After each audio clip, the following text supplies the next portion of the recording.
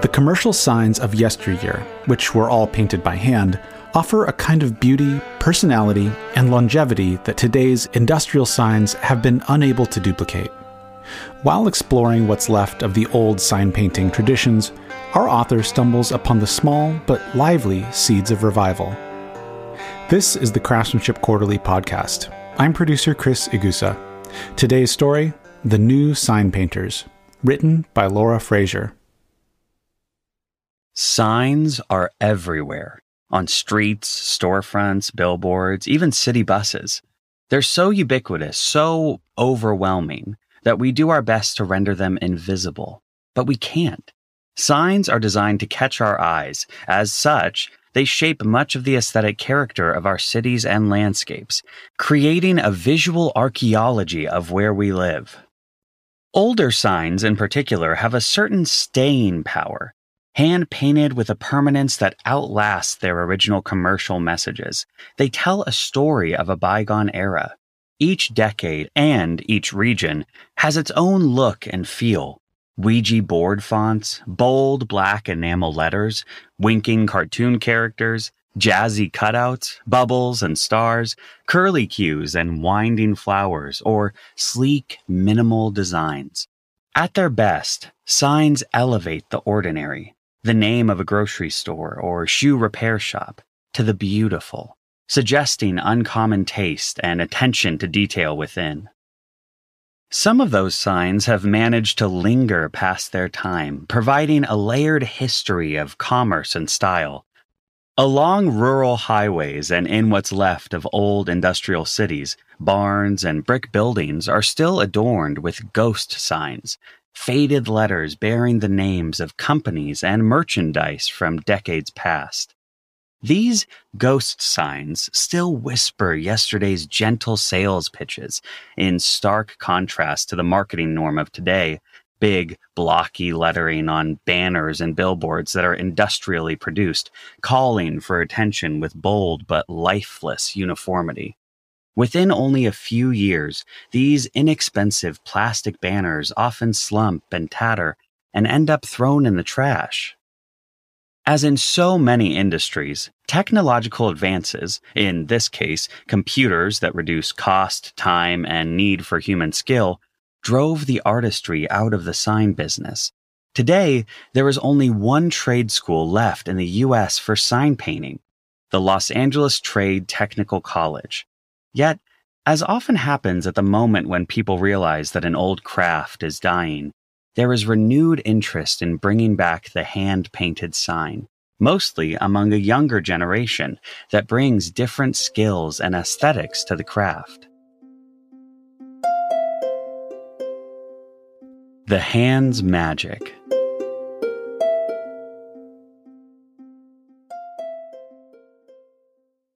Bob Dewhurst, one of the nation's few veteran sign painters, lives in a cluster of beat-up trailers behind a warehouse in the fast-shrinking industrial section of San Francisco. An old turquoise truck is parked out front with hand-painted signs in large, cheerful lettering on the side. A sign on his trailer, which notes that Dewhurst is available by appointment only, warns visitors, no loitering, no lurking, no skulking. Dewhurst, a weathered and spattered character in a faded sky blue t-shirt, is lettering a piece of wood on a table when I arrive. His brushstrokes are as tidy and clean as his surroundings are chaotic and messy. After greeting me, he glances around him at his collection of signs. "It's not an art," he tells me. "I do it for money." Okay, but as I watch him brush paint on wood, the color flowing as evenly as a fountain pen, I'm amazed at the result. He makes letters as if they were stenciled, with perfectly straight lines and curves, the spacing between the letters evenly matched. There is not a single stray smudge. He cocks his head and considers his work. It's nice when you can do something with some style. Dewhurst first heard about sign painting when he was young and locked in a mental institution in the mid-1970s. A fellow inmate who had enjoyed a brief escape told him he'd spent his time away in San Francisco painting signs. Since Dewhurst had some talent for art and a fascination with letters and colors, he decided to follow the same plan. After he was released, Dewhurst started out farther afield, doing ranch work on a goat farm, where he made his first sign for money. Unlike most sign painters of his generation, Dewhurst never apprenticed or went to trade school.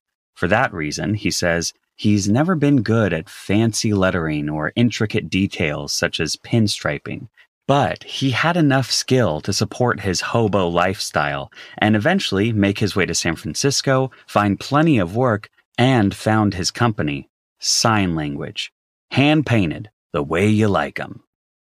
Signs are the identity of a city, and San Francisco is a flashy city, Dewhurst says. It's carried me for a while. I've been lucky that way. He climbs up into his office, a semi-trailer, like a man who is used to climbing ladders quickly. The trailer is stuffed to the brim with a chaos of paper and work supplies, and he emerges with a notebook containing photos of some of the signs he's painted around town, on buildings, awnings, trucks, windows, murals, and hanging from shops. Many are simple and straightforward, from a time when shops for plumbing parts or light fixtures had their own signs handmade, painted to last. Others are more ornate, a mandala around a Moroccan establishment, a huge, elegantly lettered sign on the side of a high-end restaurant, an enormous bear with the California flag that covers the entire side of a building housing a restaurant called El Oso. In the 1990s, Dewhurst painted a logo for a taqueria that featured Jimmy the Corn Man, a sombrero-wearing kid riding a giant ear of corn like a rocket. The logo became famous when the restaurant offered free tacos for life to anyone who had the logo tattooed larger than 4 inches on his or her body. So many people got the tattoos that they had to cap the offer at 50 people in 1999, then revived the deal in 2010. Paging through Dewhurst's notebook, I recognized several signs from my neighborhood, the Haight-Ashbury, a district of San Francisco made legendary 50 years ago as the epicenter of the hippie summer of love. I realized that Dewhurst created the swirling psychedelic sign on the Pipe Dreams head shop, along with the images for the pizza parlor, a vintage clothing store, and a bagel shop that has long since closed. For years, I've seen Dewhurst signs almost every single day and barely noticed them as anything other than names, at least not consciously. When I now study these signs, I see they all have personality, a suggestion of magic and altered states, which forms a large part of the Haight's character. Dewhurst tells me that he used to be able to walk around town and spot who made which sign because each painter's style is a little different. Packaging, labeling, and signs are the premier culture craft in our consumer society, he says. He's not interested in what the signs say, but how they look. A lot of them are over the top or bullshit sales, the world's best hamburger stuff, but to me, it's all about the letters and the energy. Dewhurst considers painting a type of meditation. While he won't call it art, he believes a hand-painted sign tugs at us more than the industrial version, especially in visually chaotic environments. There's something appealing about the human touch, even if it's subconscious. You take it in. Short-term savings, long-term costs.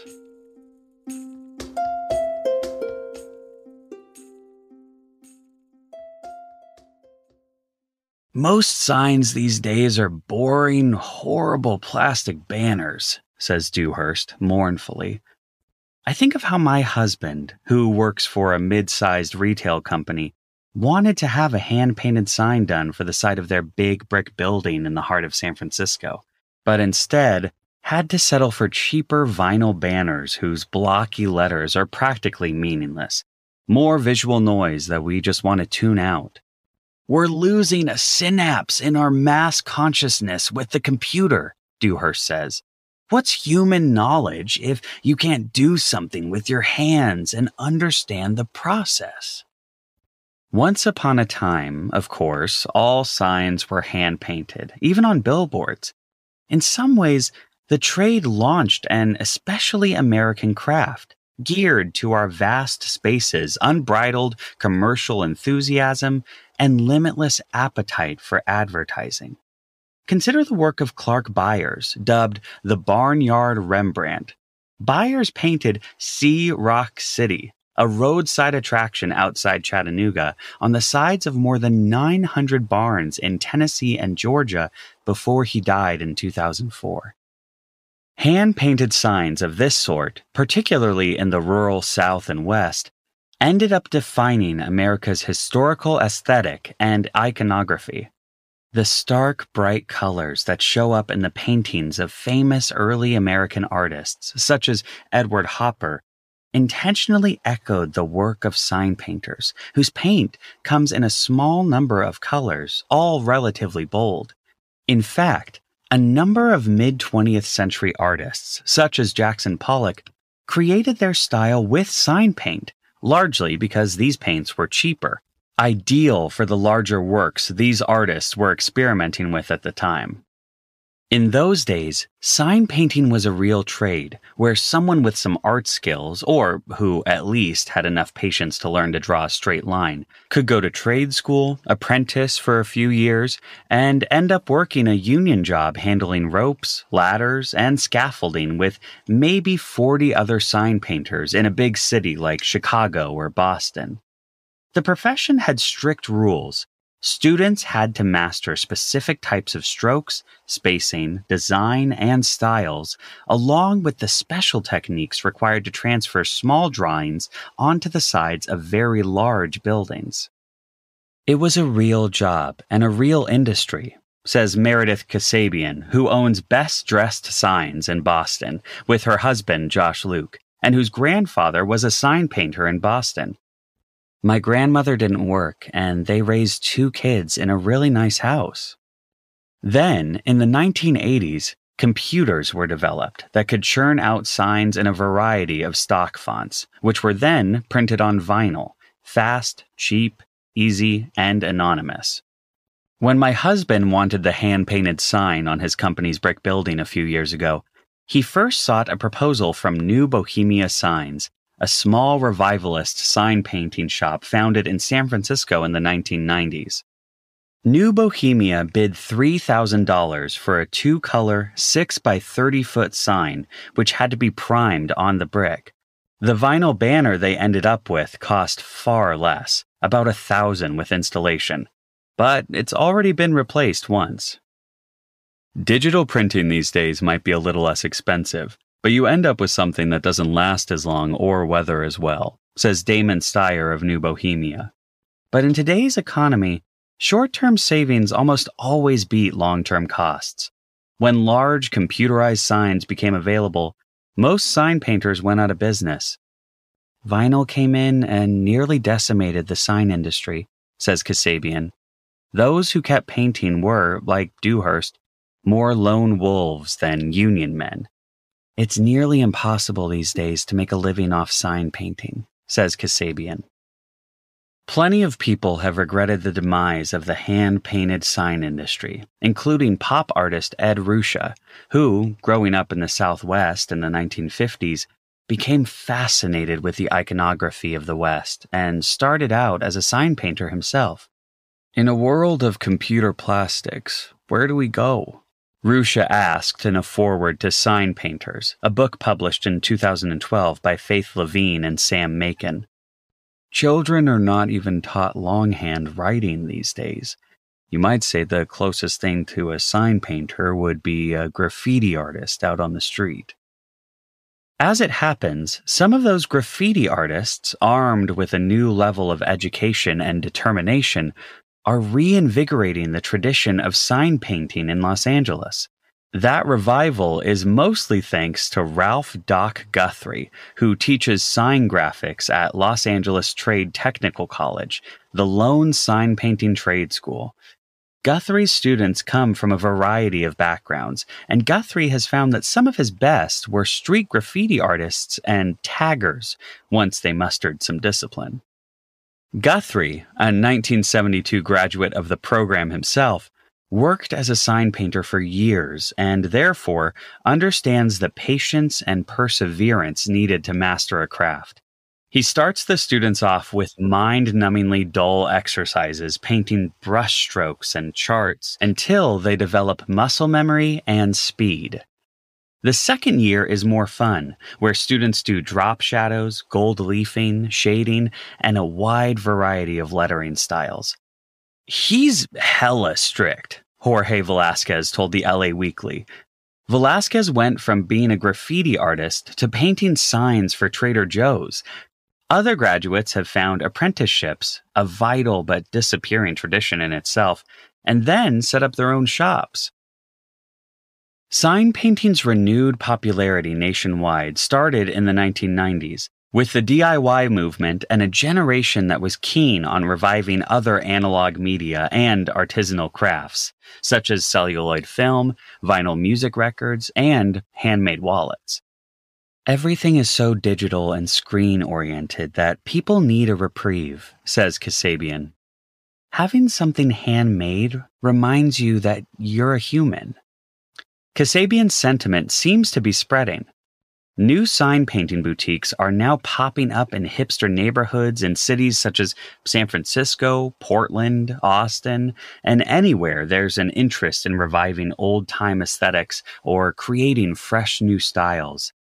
Unlike the previous generation of sign painters, many of these DIY enthusiasts were educated in fine arts or worked as graphic artists first. These new shops are not only bringing back an old commercial art form, they're also providing new work and badly needed teaching jobs for senior sign painters. Colt Bowden, a 32-year-old Oregon-based sign painter, has gathered techniques from many of these older painters in a series of self-published retro-style booklets entitled How to Paint Signs and Influence People. The booklets have helped revive some old lettering styles such as Roman, Egyptian, casual, speed, script, and icy caps.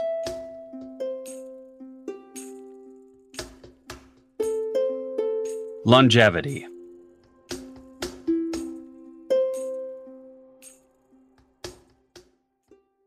An enthusiasm for DIY projects only gets people so far in sign painting, because careful design and lettering, especially when it's blown up onto building walls, requires serious skills.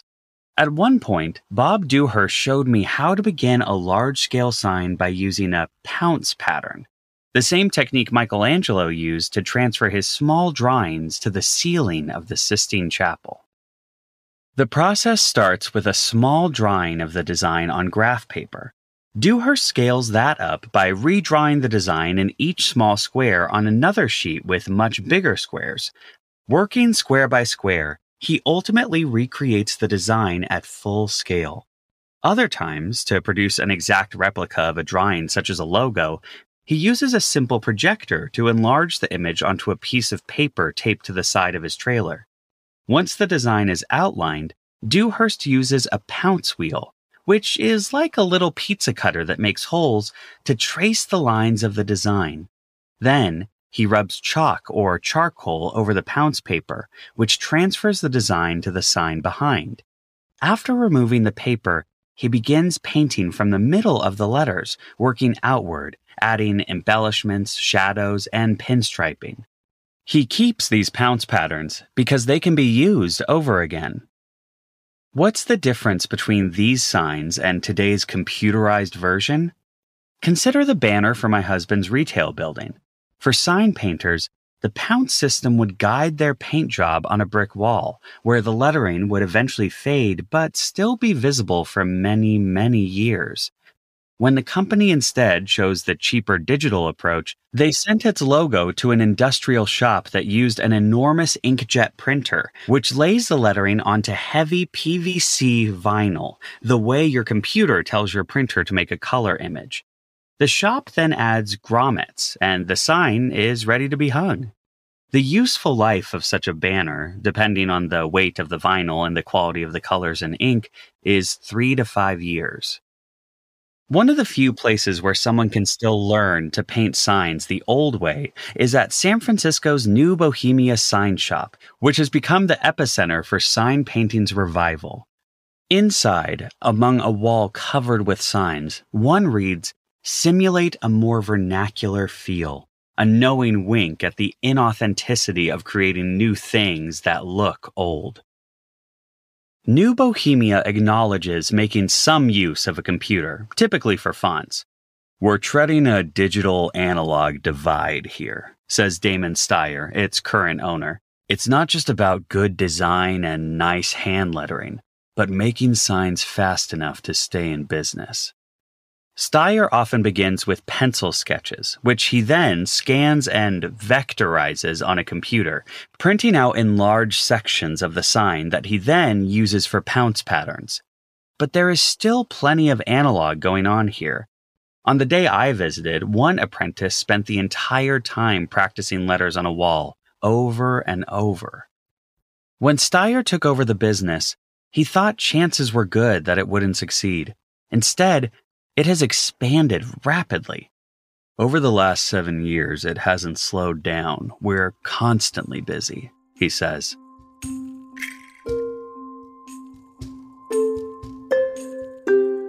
The resistance movement.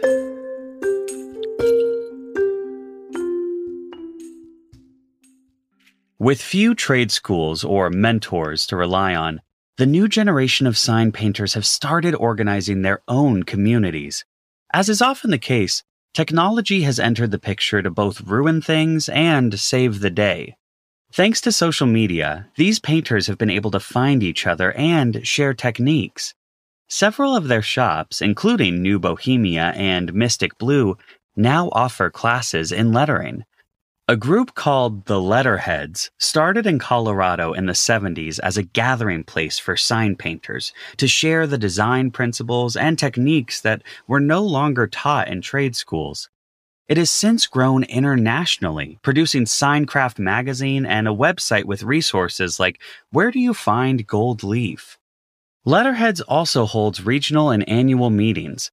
The Pre-Vinylite Society, started by Meredith Kasabian of Boston's Best Dressed Signs, is another virtual meeting place for sign painters, which maintains a blog and is soon starting a journal on the subject.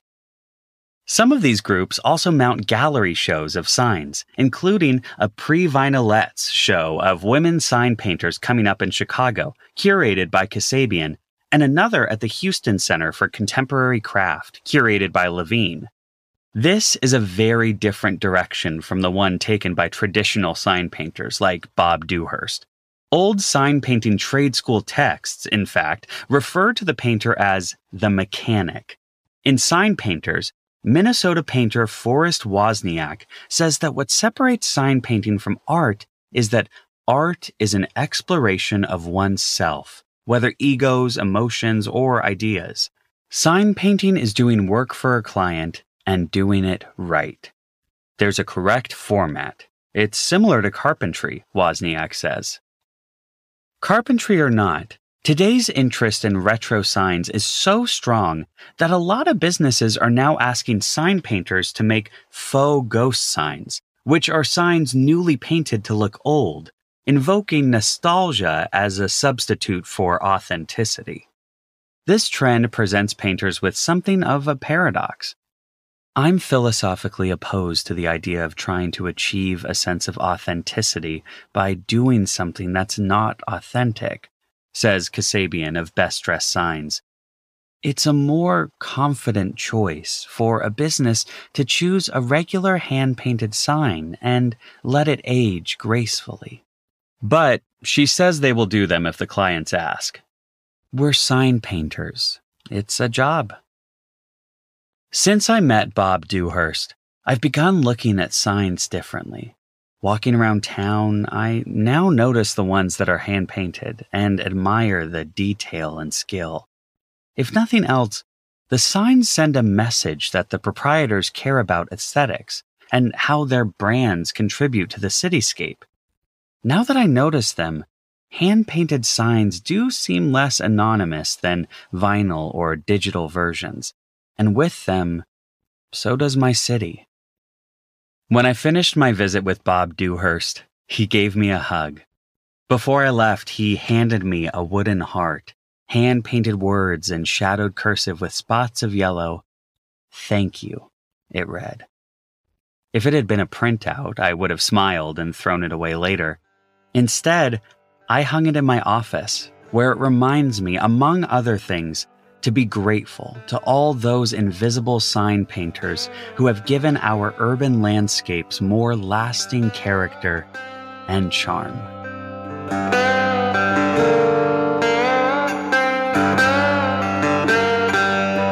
The New Sign Painters was written by Laura Fraser.